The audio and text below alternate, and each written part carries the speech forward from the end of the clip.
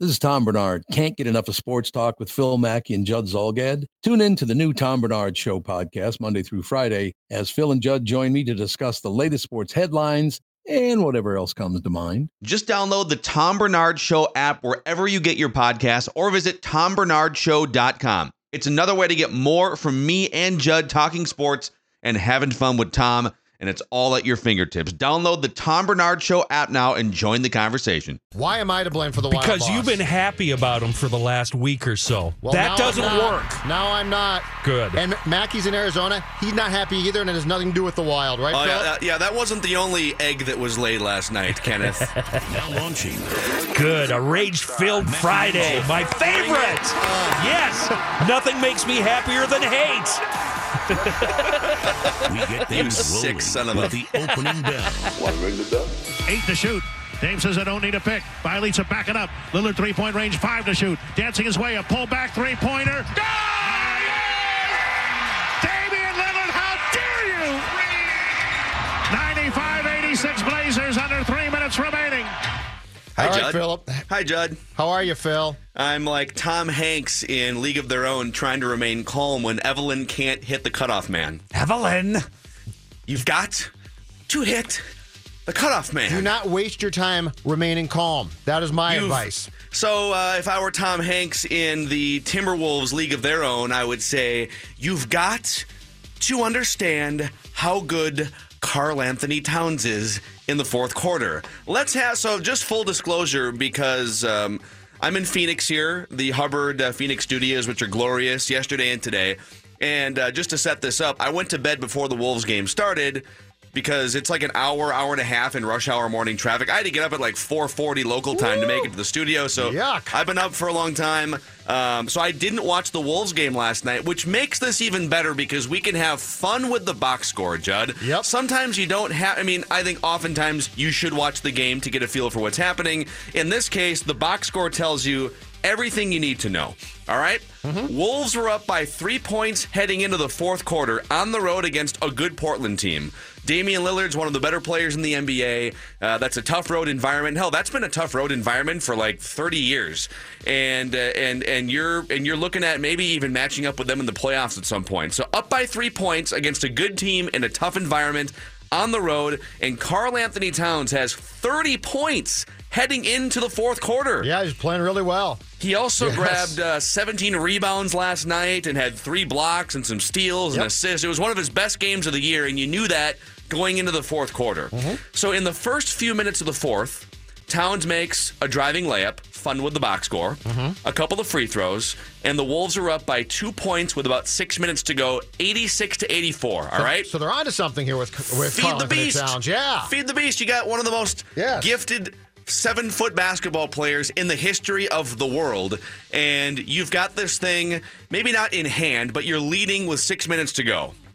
Here's the game log starting at the 6-minute mark of the fourth quarter with the Wolves up by 2 and Karl Anthony Towns dominating. Yes. Andrew Wiggins. I'm ready for it. Andrew Wiggins missed 23-footer. Andrew Wiggins, offensive foul, turnover. Andrew Wiggins, bad pass, turnover. Jamal Crawford misses 23-footer. Andrew Wiggins, shot blocked in the lane from 6 feet by Ed Davis. Jeff Teague, turnover. Ooh, Blazers, Jeff Teague last night. Ooh. 12-0 run for the Blazers. Yep. Now up 96-86. And Karl Anthony Towns took 1 shot in the final 6 minutes. Why? Do you know what this is called, isn't Phil hard Mackey? to solve. Do you know what this is called? This is called a formula for missing the playoffs. That's what this is called. This was the start of your 8-game stretch. They chose to lose that game last night by going away from one of the best offensive players in the league, inexplicably, again, broken record, with the game in their hands. But it's worse this time because there's no Butler. If Jimmy Butler's there, I understand. I at least think I get the confusion on what to do, or that Butler's going to spend the fourth quarter trying to play hero ball. But he's not there, right? So this is actually worse to me. This is very clear cut. You have one superstar on the floor last night, correct?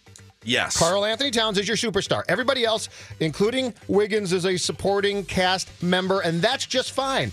But roles going into last night, how are roles not completely defined? Jimmy Butler's not there. There's no confusion left. Karl-Anthony Towns, who, as you just said, through 3 quarters had been spectacular. So why are we reverting to a box score that almost looks like Butler was on the floor when he wasn't? But here's the thing. Reverting is almost the wrong word because this has been what they've done all year. This is, and if it's Jimmy Butler, then Jimmy Butler's playing hero ball in the fourth quarter. Last night, they didn't revert. They just kept playing hero ball. They just kept playing hero ball the way that they've been playing it all year. And this is where I think, and I got a couple tweets about this because I was ranting about this before the show on Twitter too. People say, well, if LeBron James were to only take one shot in the last 6 minutes, we'd criticize him for being too passive. So is Karl-Anthony Towns being too passive in the last 6 minutes? The difference is guys like LeBron James and Jimmy Butler and Andrew Wiggins, they bring the ball up court. So they're handling the ball at the top of the key because they're guards and they're wings. Towns starts off in the low block. I mean, he can dribble and handle, but you have to actively feed a 7-foot basketball player in most cases. He's not going to dribble the ball up court. So if you're Jimmy Butler or LeBron James, you can just choose to not pass. You can it's pick and roll, get into the lane, and you get to control your own offensive output. And in the case of Karl-Anthony Towns, he needs players like Teague and Wiggins and Jamal Crawford to find him in those situations. And either they're being instructed not to, which I find hard to believe, or they're just forgetting about him, which again is on the coach. Like the coach, you can't watch that happen night after night. One of his best games of the season and have him take one shot in the final 6 minutes. That's coaching malpractice. But how is the edict going into this 8-game stretch with Butler out? How is the edict from Tibbs to his players not this? Karl will touch the ball. I mean, that's not that tough, right? It shouldn't be. That's not that difficult. And by the way, he's up there yelling things for 3 hours. He should yell something about Towns touching the ball more. You didn't watch the game, but it was a TNT game, Harlan and Reggie last night. Karl, I believe in the fourth quarter or late in the third, goes down hard below his own basket and stays down. Reggie Miller, without hesitation, proceeds to list the entire group of guys who basically Tibbs has ruined. Wow. So he starts going down the Derrick Rose, and you've got Butler, and you've got Noah, and Reggie Miller goes down the entire list. The worst late night nightmare for Timberwolves fans. Reggie's going down the entire list of every player that Tibbs has basically ruined. It's absurd. Like it was one of the most frustrating games. It was probably one of the 3 most frustrating games. And I didn't even watch it, Judd. I didn't even watch it. I got the box score right here. I got the full box score, yeah. If I had been watching it, I think I'd be even more upset because you'd be seeing the thing happen in real time. Also, they went 4 for 20 from 3-point range, which, that's kind of a recipe. You're on the road against a team that can jack threes, or you're going to play Houston at some point in Golden State. So, I don't know, man. If you can't figure out how to get the ball to one of the most efficient and skilled offensive players in this generation of NBA basketball, then I can't help you. I can't help you. That game frustrated you. This one frustrated me. Max Domi across. Connaughton, he shoots, he scores! Oh, Kevin Connaughton!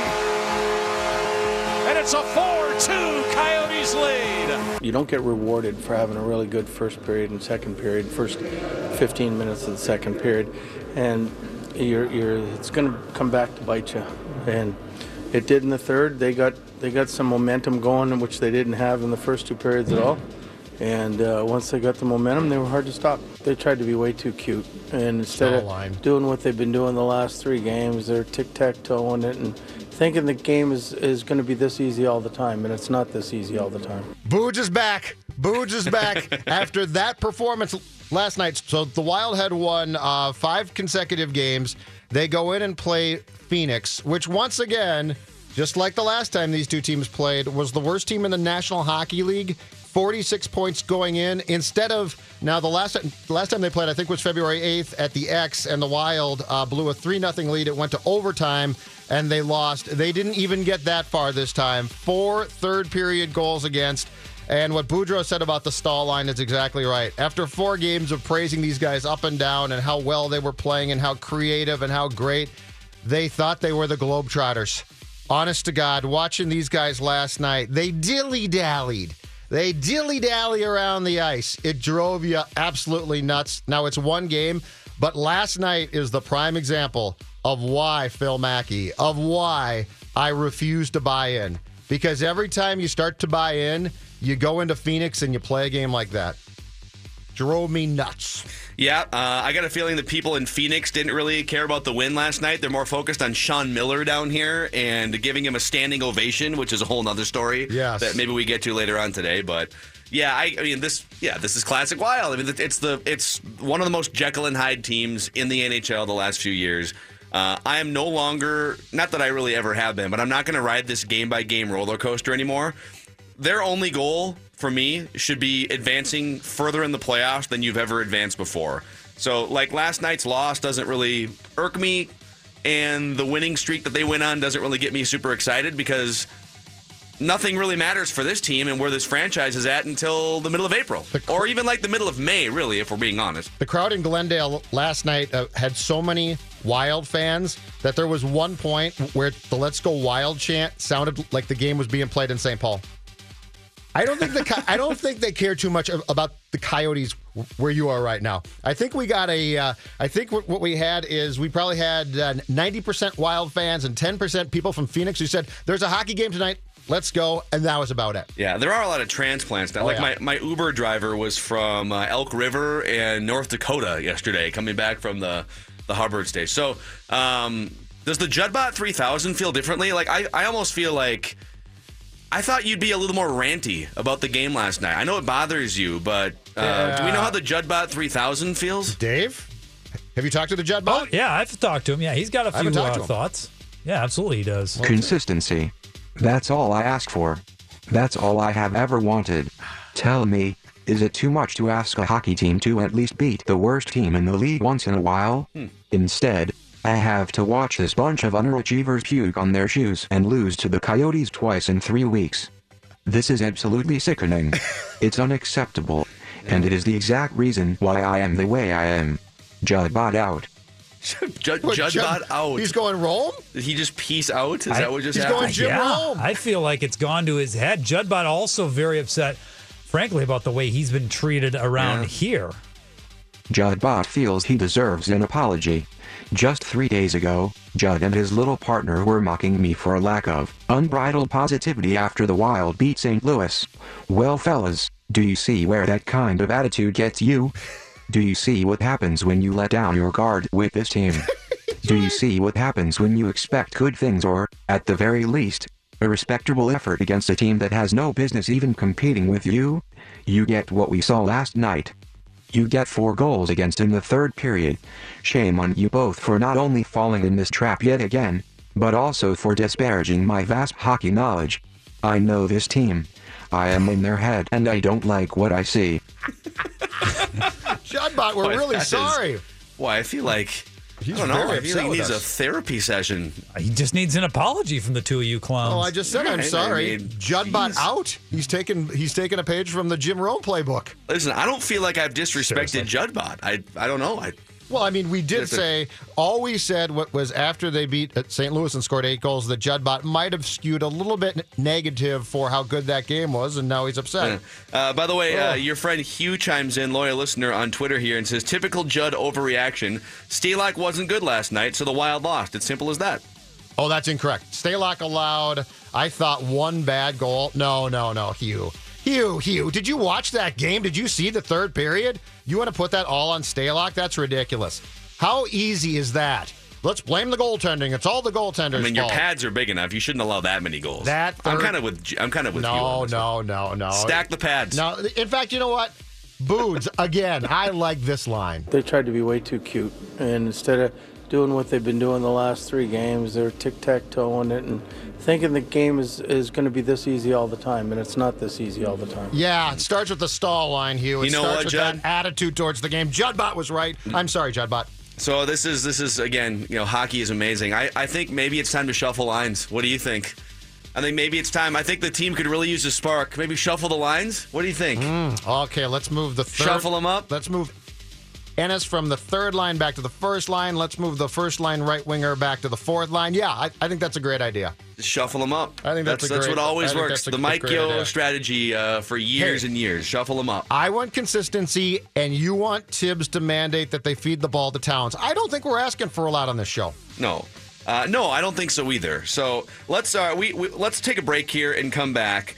We have some 1500 ESPN related broadcast news when we come back, and we'll announce that. And also Mike Zimmer. So we did basically a full show yesterday on how open and honest Mike Zimmer was at the NFL Combine regarding his quarterback situation.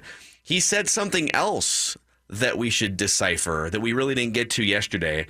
And if you thought it was just the Jets and the Vikings for Kirk Cousins, apparently and reportedly there's another team, quote, all in on Kirk Cousins. So there's competition. Plus, it's Write That Down at the top of the hour at 10 o'clock. Derek Wetmore from Fort Myers. We're going to catch up with Charles Robinson, who is reporting on said Kirk Cousins topic in the 10 o'clock hour, too. So plenty to get to, and a game show Friday. Mackey and Judd. Judd in the TCL broadcast studios. Mackey down here at Hubbard Phoenix. Mackey and Judd are back. Here it is. On 1500 ESPN. I think we finished 4-4-2 at the back end of the last season, last 10 games. Shows you we were being competitive. We have to be competitive throughout the year this time, not, give ourselves a mountain to climb with the start that we have. But I'm quietly confident we're going to be okay.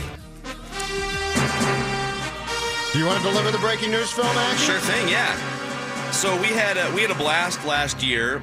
We had Adrian Heath on our show a number of times, and Jamie Watson and Callum, and we had a good time hosting the radio rights and the broadcast, the games of the new MLS soccer team, Minnesota United FC, and we are proud to announce as a platform, 1500 ESPN, a multi-year agreement with Minnesota United, bringing them back on board. And I'm going through the press release here. There's some more details that Chris Wright announced on behalf of Minnesota United yesterday. So Brian, is it pronounced Brian Pyatt? It's a name I've seen a bunch of times on KARE 11. Does a great job. So he's going to host the pre- and post-match shows for each game here. Starting, by the way, their season starts tomorrow. Or what's the date? Tomorrow, the 3rd. 9:30 at San Jose.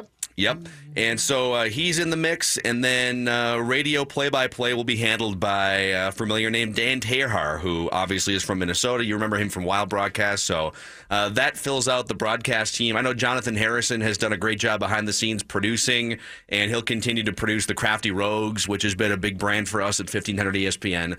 So we are your home for Minnesota soccer again in 2018, and you and I think we've been pretty honest that going into this thing, starting with the World Cup a few years ago, we don't know a lot about soccer, but we've had fun learning about it and talking to Adrian Heath and just diving in as fans like everybody else here in the Twin Cities, Judd. Yeah, exactly right. And I am super excited, actually, for not only this year, but next year, because I think, as we talked to Cosgrove a couple days about, the new stadium is going to be really, really cool. So exactly. That's going to be a fun transition when that happens next season. Yeah, I had a chance to sit in one of the pre-meetings before this announcement was made and just sort of got more of the lay of the land for the stadium and what it's going to be. I mean, Target Field obviously is a bigger footprint, and you can put 40, 50,000 people inside Target Field, but this thing's going to be really cool. It's going to be very much catered to craft beer lovers, and it's going to be a place where you can engage all in on a game, or you can just go to hang out, and that's going to be obviously in 2019, but we will be on board with them as they transition to the new stadium, so we're looking forward to it. Exciting news. So let's get back to the Combine yesterday. Mike Zimmer talked about the quarterback situation. And just to be clear, we were getting those comments via Twitter and various forms of media, Phil, and reacting as they came in. Now we've had more time to digest them. Let me play a couple sound bites from what Zimmer had to say about the quarterback situation in Indianapolis on Thursday. Teddy is a guy that 2 years ago played fantastic. We thought he was a very ascending player. Obviously has a terrible knee injury. Don't get to see him play in real live action in basically 2 years. So there's the question with him. Question with Sam is, 2 years ago he plays in 15 games, starts, plays well. This year he plays in 1 game and gets hurt, and so you go back and look at his track record. And then, you go back with Case, he plays outstanding this year, and you go back and you look at, what he's done in the past and what he's at this year. And then really what we have to try to do is figure out what is the best scenario for us, and understanding that, trying to answer these questions on these 3 guys and try to go from there. I feel very confident really in all 3 guys. I love all 3 of them. They're great people. I love how they work. They understand how we do things there as a team and the way we go about our business. And it's important for myself and Rick and the organization we pick the right guy that is going to help us to continue to move forward. If we don't do that, then I'll probably get fired. Your thoughts with a day to digest the comments, which did include him saying, if this doesn't work, I'm probably going to lose my job. Well, I think I love Zim. Hope I get fired. Bye. See you guys. I want to know, I was reading some of these yesterday too. I think he's overanalyzing the quarterback thing.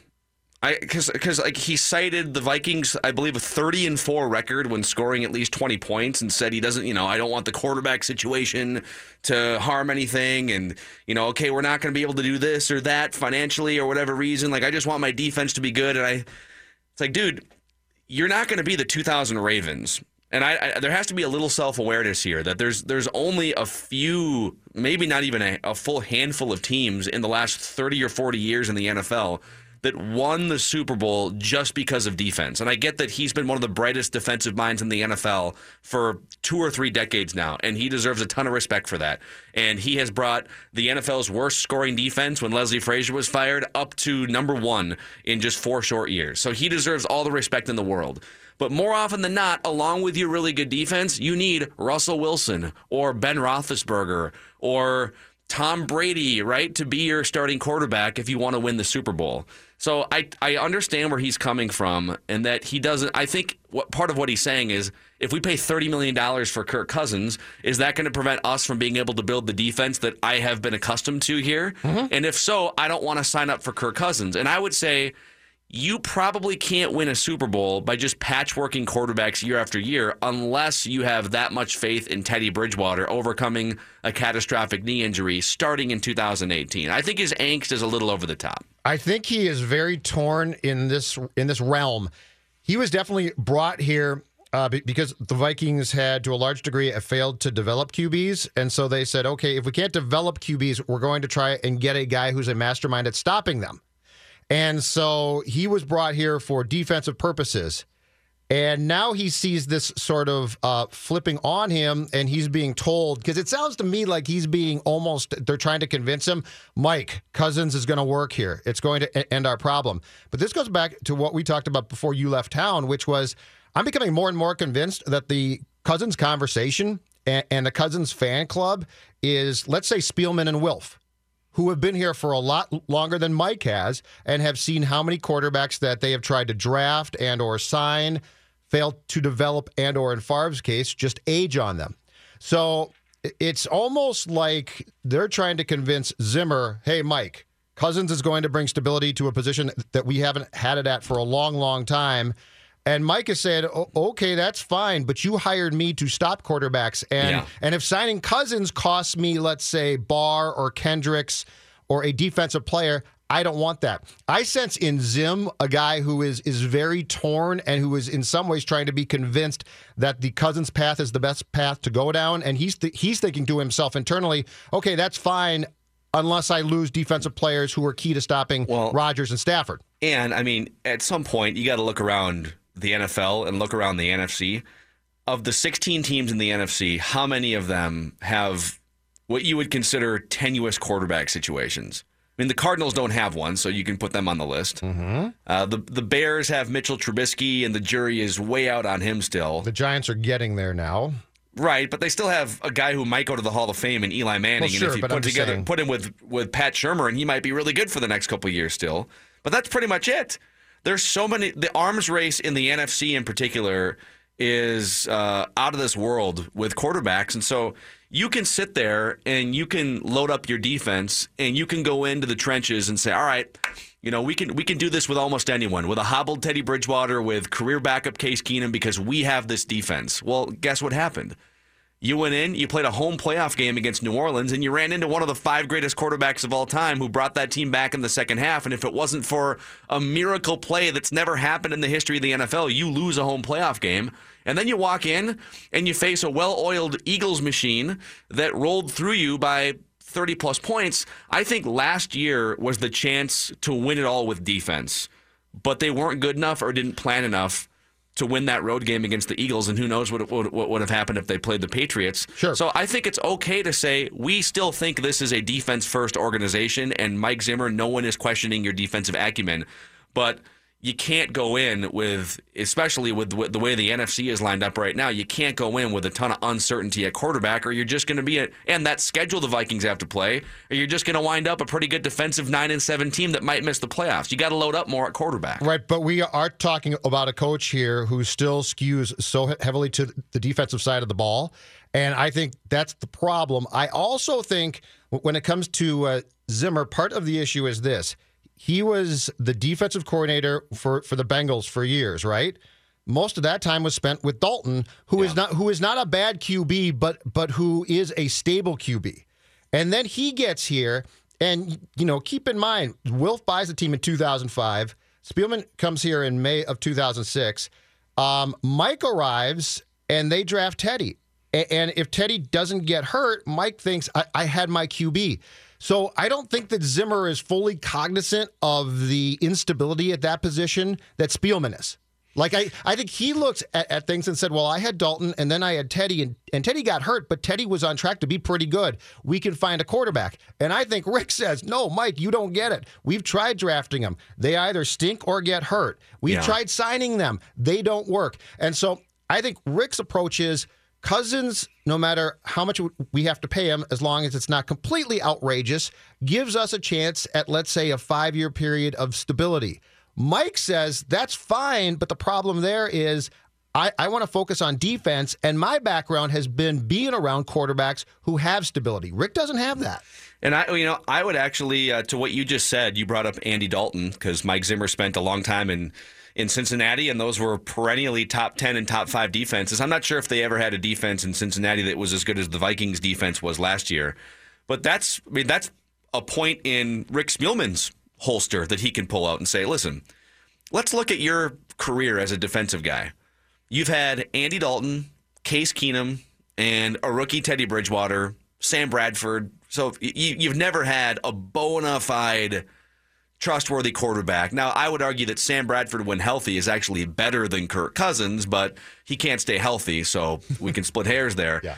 What if you would have put your defensive expertise in Cincinnati with a top 10 quarterback? Or what if last year, instead of falling behind early and your quarterback is just incapable of bringing you back on the road down 10 points, maybe you have a guy who can open it up and make that 17-7 game a closer game at halftime, whatever it may be. Like, take a shot with a bona fide quarterback. Of course, the comeback from the Kirk Cousins critics is going to be, do we know he's a bona fide quarterback? And I think in this infrastructure, he would be. And I think Zim says, oh, okay, I'd be more than happy to do that. Assure me, or can you assure me that you can sign Barr, Kendricks, Hunter, and Waynes?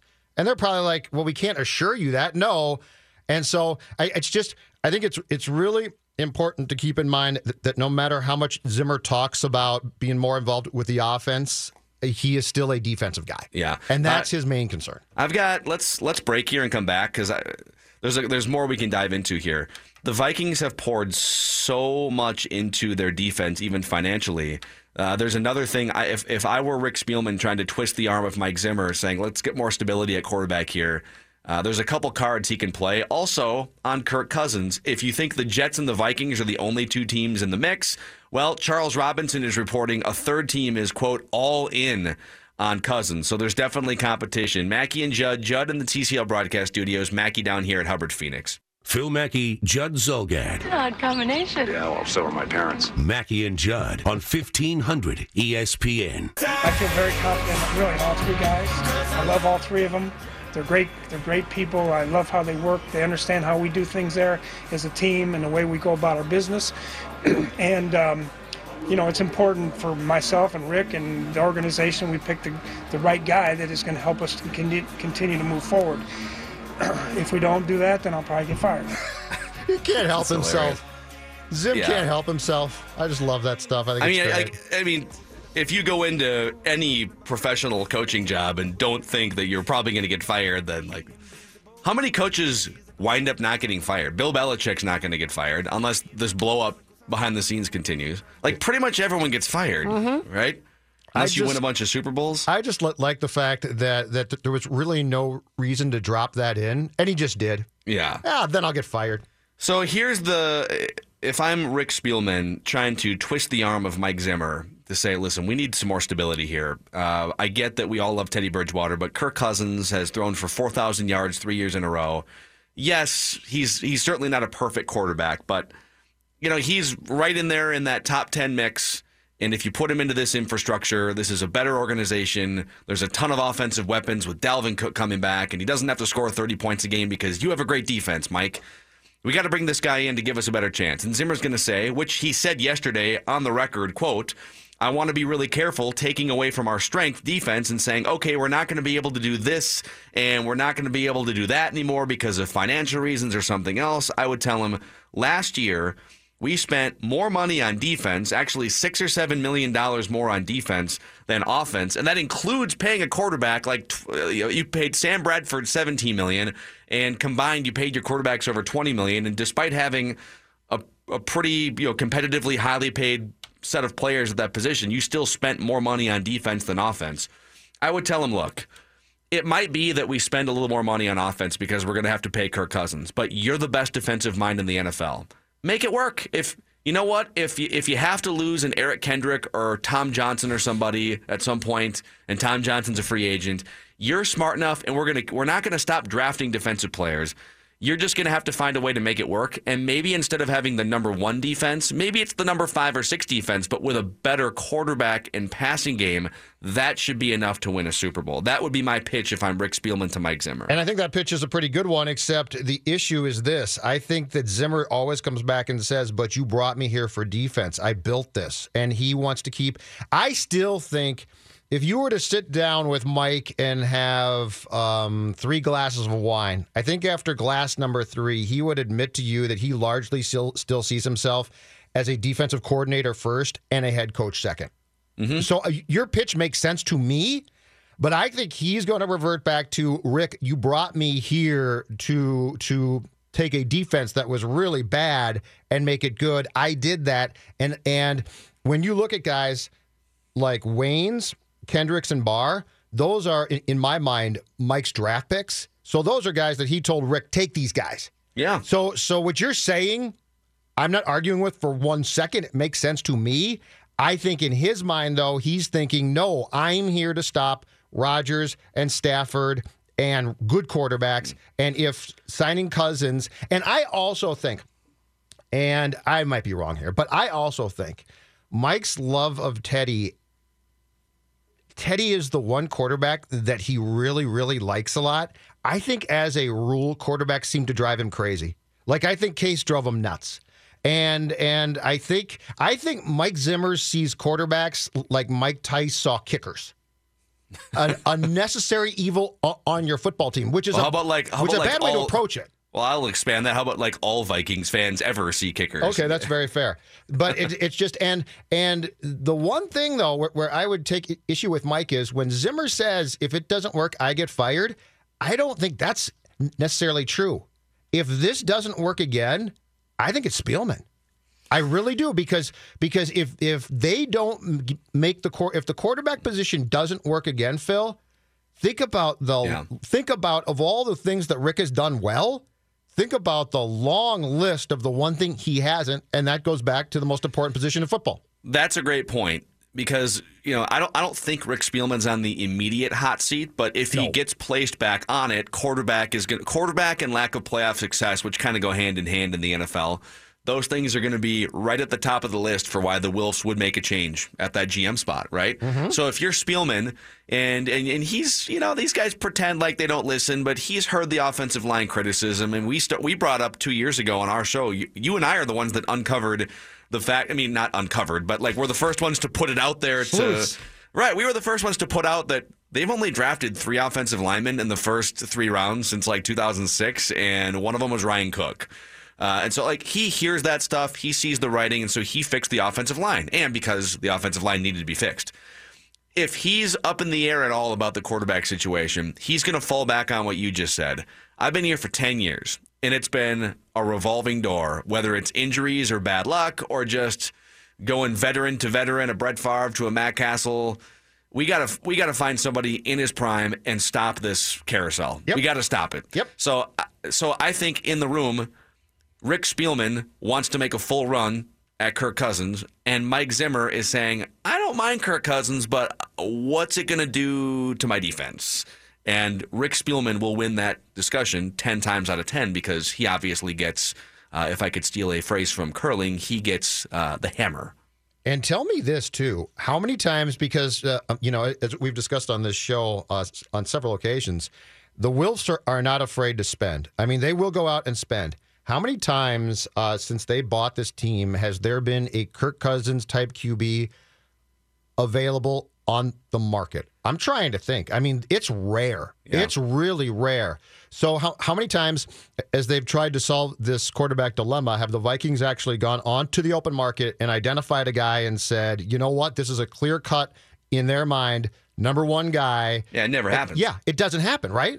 Never happens. Nick chimes in here on Twitter and says, and this kind of goes with what we're saying, Cousins with Diggs, Thielen, Rudolph, Cook, etc., and then 80% defense in drafts, and that could be one of your compromises. You could tell him, all right, so we're going to have to spend more money on quarterbacks. It's possible this contract with Kirk Cousins will prevent us from re-signing somebody, Anthony Barr or whoever, but to make it up to you, we'll go back to going 2 out of every 3 players in the draft defense, and maybe that starts this year.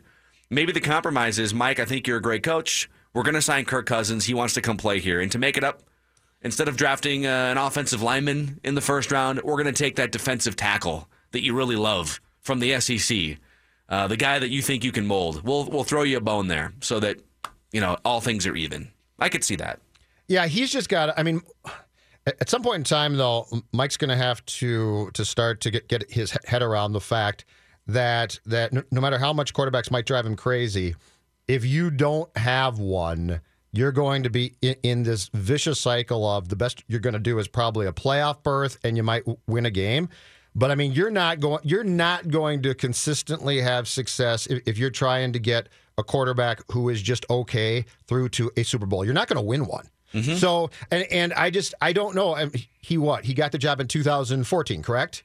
So you might never be able to convince him that, Mike, we love what you do defensively, and it's very important, but there's a whole different side of the football that we have to address here. I don't know if he's not going to get that or not, but that is the one thing that somebody's going to have to say. If we can get Cousins and we really, truly think he's the guy, and we don't pay a ridiculous sum, but we pay a lot, we're going to have to do it. Yeah. I love reckless speculation. I really do. Can we just rename the show? It doesn't even need to be Mackey and Judd anymore. Just go reckless speculation? If other people want to host, reckless speculation. That's what they should do. We should just call it. In fact, forget about 1500 ESPN. Can it be 1500 RCKLS? That's too many letters. Reckless speculation. 1500 RKLS. Let's make this happen. You're listening to The Wreck. Yeah. That's already true in many ways. That's a perfect name for us. We could just switch it right now. Oh, man. I think reckless speculation. See, with no regard for human life. I would argue that we walk the very fine line, though, of trying to suss out quotes and comments that we hear. And so it's somewhat reckless, but it's almost an informed type of reckless. Because, we're taking what Zim said, and it's not too hard to look at what Zim said on Thursday and say, okay, no, I know exactly what he's saying here. What gives me the most joy is Patrick Royce hate listening to us off and on for 4 hours every day. I got up. I went and brushed my teeth, went to the grocery store, stopped over and watched the minor leaguers warming up on the backfields, and you guys were still recklessly speculating. If you talk about Cousins one more time, if I have to hear about Kirk Cousins one more time, I'm going to puke. In fact, I did puke, and then I turned your show back on. All right, who is the other team that's all in on Kirk Cousins? We'll do that. And we're going to talk to Charles Robinson, too, who wrote the story in the 10 o'clock hour. Write that down at 10 o'clock on this Friday. It's a game show Friday, so we're going to give away some prizes later on. We'll get a Fort Myers update from Derek Wetmore. And is Matthew Collar on the show today, or is he traveling? That's a very good question. We might do a combine thing, too, with Matthew Collar, but we'll check on that. Mackie and Judd from TCL Broadcast Studios is where Judd is. I'm at Hubbard Phoenix. We'll be back in a couple minutes. Mackie and Judd now continue. No way. You can't just stroll up and be welcomed back by everyone. Hey, welcome back. On 1500 ESPN. Minnesota United is back and starting the season this Saturday. That's right, kicks off tomorrow in San Jose. You can tune in at 9 o'clock for the pre-match show. Kickoff is at 9:30, and all the action all season long is right here on 1500 ESPN.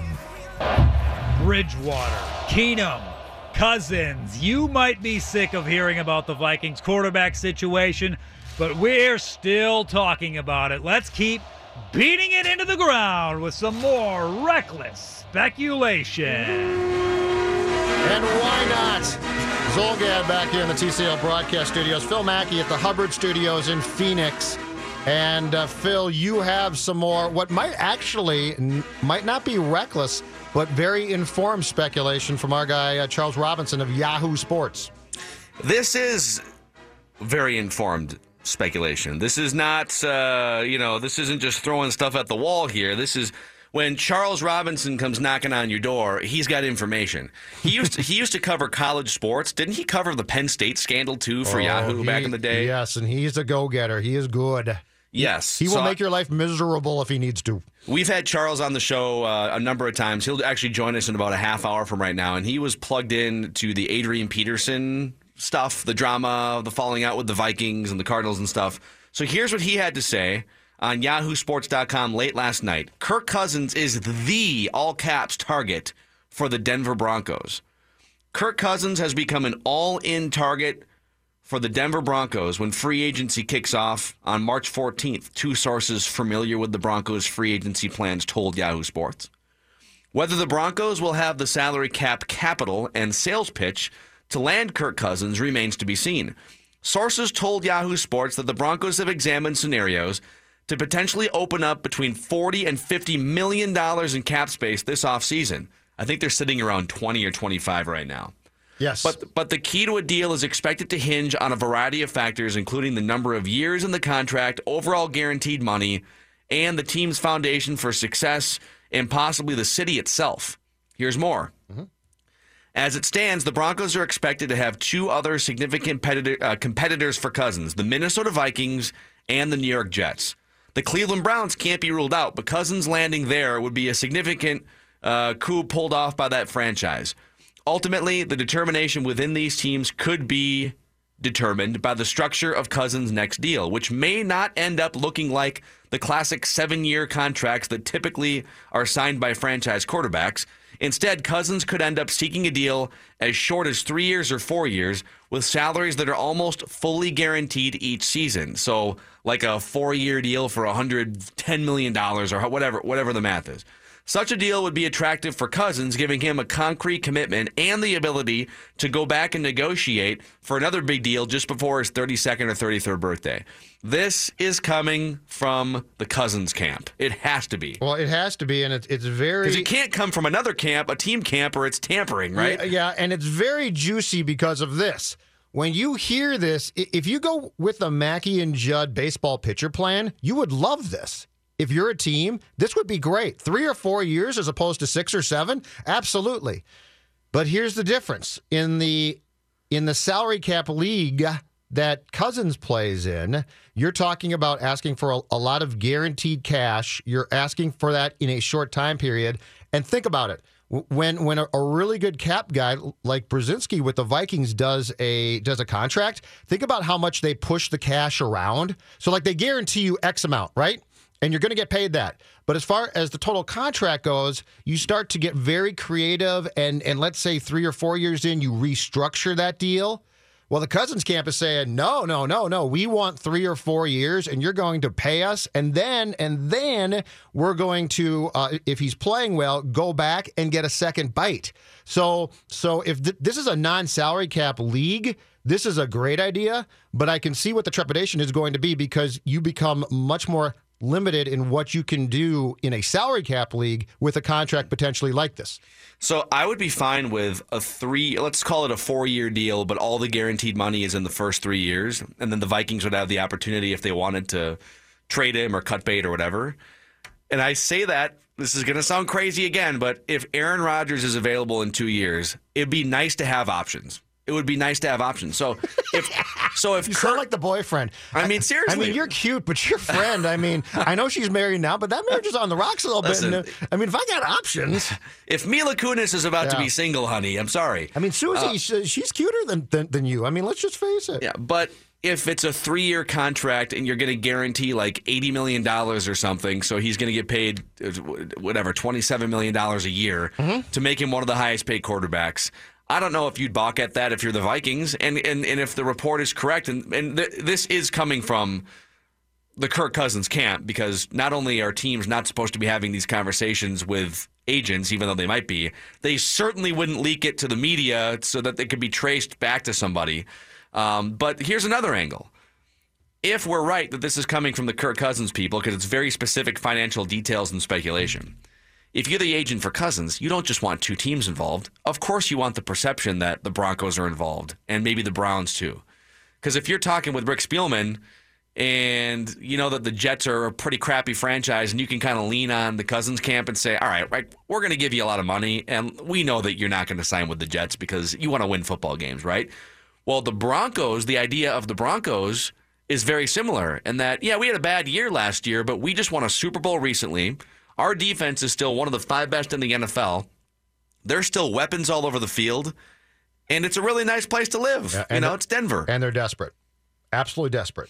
But I'm saying, but I guess what I'm saying is if Denver is a smokescreen, it's a really good smokescreen and one that you'd want to latch onto if you're an agent. I don't think it's a smokescreen, but I looked it up today. So the salary cap space for the 3 teams that are going to be supposedly competing. Now, the Browns are first, but I think the Browns are out. I don't think there's any way that the Browns sign Cousins. The Jets have, according to what I found online this morning, $90 million in available cap space. The Vikings are 9th in the league at almost 50, which is very good. The Broncos are 18th at $28.3 million. Now, can they cut guys and free up some space? Yes, they can. But to me, this becomes pretty clear. If you're Cousins and the Jets, Vikings, and Broncos come to you, the Jets and Vikings are clear-cut favorites in my mind. And now it comes down to, if you really want to win, are you going to go to a Broncos team that you think could be good again, but is coming off a terrible season with sort of an unknown coach, Phil? Or are you going to go to the Vikings, who were 13-3 and have a known coach and a defense that is just as good or probably better than the Broncos? I'm going to the Vikings in that case. I am too. Division makes a big difference. I know people are going to immediately point to Aaron Rodgers and say, "Why would you want to sign up to have to go head to head with one of the greatest quarterbacks of all time?" But I would come back and say the Chiefs are always very good in the AFC West, and Phillip Rivers is still going to be playing for a couple of years. And the Chargers almost made the playoffs last year. They won 9 games, I believe. They got hot at the end of the year. Yep. And Derek Carr is probably going to be the franchise quarterback in Oakland for the next decade. So there's no the pushover team right now is the Broncos until they get a quarterback. Mm-hmm. The Vikings without a quarterback are not a pushover, and the Packers have shown that because the rest of their roster is so eroded and they don't have a defense or a running game, they can be beat even with Aaron Rodgers. And then the Lions and Bears, until they prove otherwise, are still the Lions and Bears. So the NFC North, I think, is the easiest path when you compare the 2 divisions. So if the money is equal and the Vikings are better and the NFC North is a little easier to jockey for position in, The Vikings are still number one, but adding a third team, it obviously decreases the chances. Someone tweeted in that the Washington Post is the latest publication to report that the Vikings are leading in the clubhouse for Kirk Cousins, like whatever that means before they can negotiate. Mm-hmm. But there's too much steam on both sides, Vikings' interest and Kirk Cousins' interest, for the Vikings to not be at the top of this list. Oh, it's real. Yeah. Yes. The only thing is, and I would love to know, it's real. And I think it's very Spielman and probably Brzezinski driven. I would love to know, though, if Zim is like sort of for this, if he's pushing back a lot. But I really think the key conversation here is, if you sign him, I want my guys back. And to your point from before, I think they're going to have to say, well, we can get most of your guys back, Mike, but I can't guarantee you that we're going to bring every one of your defensive guys back. Yeah. That's going to be difficult. Yep. So we'll talk to Charles Robinson here in about 15 or 20 minutes and get his thoughts on handicapping the race, some more reckless speculation. I'm just going through some of our listener predictions and Write That Down. People who've emailed Mackey and Judd at 1500ESPN.com with Write That Down predictions. Yep. There are some piping hot ones in here. Home runs? Couple home run swings. Nice. Matt S. with a home run swing. Paul S. with a home run swing. So we'll do our Write That Down predictions when we come back, and an accountability session. Judd in the TCL broadcast studios in the Twin Cities. Mackey down here, Hubbard, Phoenix.